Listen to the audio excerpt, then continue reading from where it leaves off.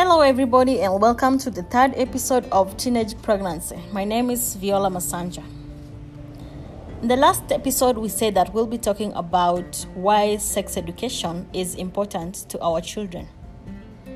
Sex education helps our children understand healthy and unhealthy relationships.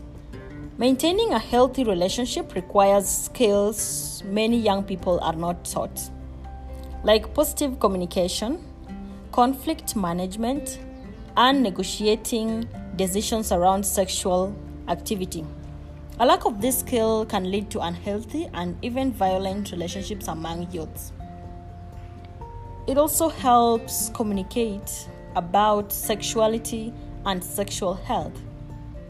Learning to freely discuss contraception and condoms, as well as activities they are not ready for, protects our young girls' and boys' health throughout their lives, and it can help delay sexual initiation until they are ready. Sexual education helps our young girls and boys to understand, to value, and to feel autonomy over their bodies. It also instills in young people that they have the right to decide what behaviors they engage in and say no to unwanted sexuality.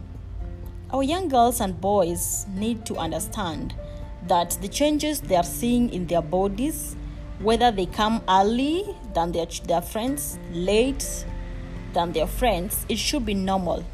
The changes they see in their bodies as an adolescent is very normal, and parents and teachers should be able to have these conversations with their children freely. Sex education to our young girls and boys helps them respect others' right to bodily autonomy.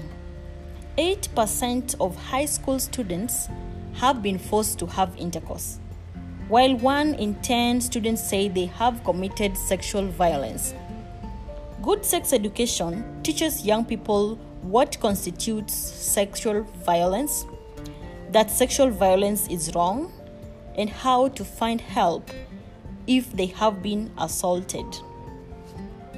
On this, I want to call upon the parents that they need to bring up boys in an environment where they respect a no from a lady. A no should mean a no, and a no cannot be forced or cannot be changed to mean a yes. And our parents should also bring up ladies to an environment where they are free to speak about whatever happens to them. Some of these our young girls are assaulted by even older men, but they end up not speaking about it because of fear from their parents. Some of these parents do not give an environment to a child where they can speak about anything to them. And this is wrong. You should be able to give an open, free, safe environment where a child should be able to speak to you about anything. In this way, we can help our child, those who are traumatized, those who are stigmatized, those who are depressed about the activities that happen to them in our absentia. They should be able to speak about these things so that we can be able to help them. So I call upon parents to be able to create a friendship with your boys and girls so that they can run to you with any problem. Sexuality issues, sexual violation issues, they should be able to feel free to speak to you about anything. Our sex education to our children also helps them to show dignity and respect for all people, regardless of sexual orientation or gender identity. And it also protects their academic success. Of course, students' sexual health can affect their academic success. When a child is worried in class about what's happening to their bodies, a child is worried in class when others are laughing that she has periods on her dress, that can end up affecting a child's academic performance.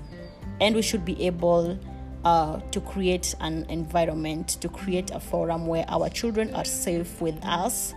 They are safe to speak to us about anything. In school, our teachers should be able to create that forum for our kids.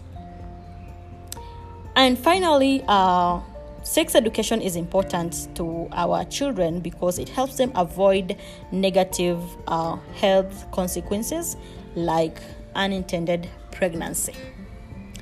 Stay tuned for our next episode.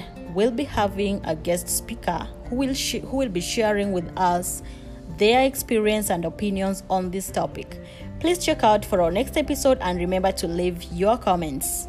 Bye.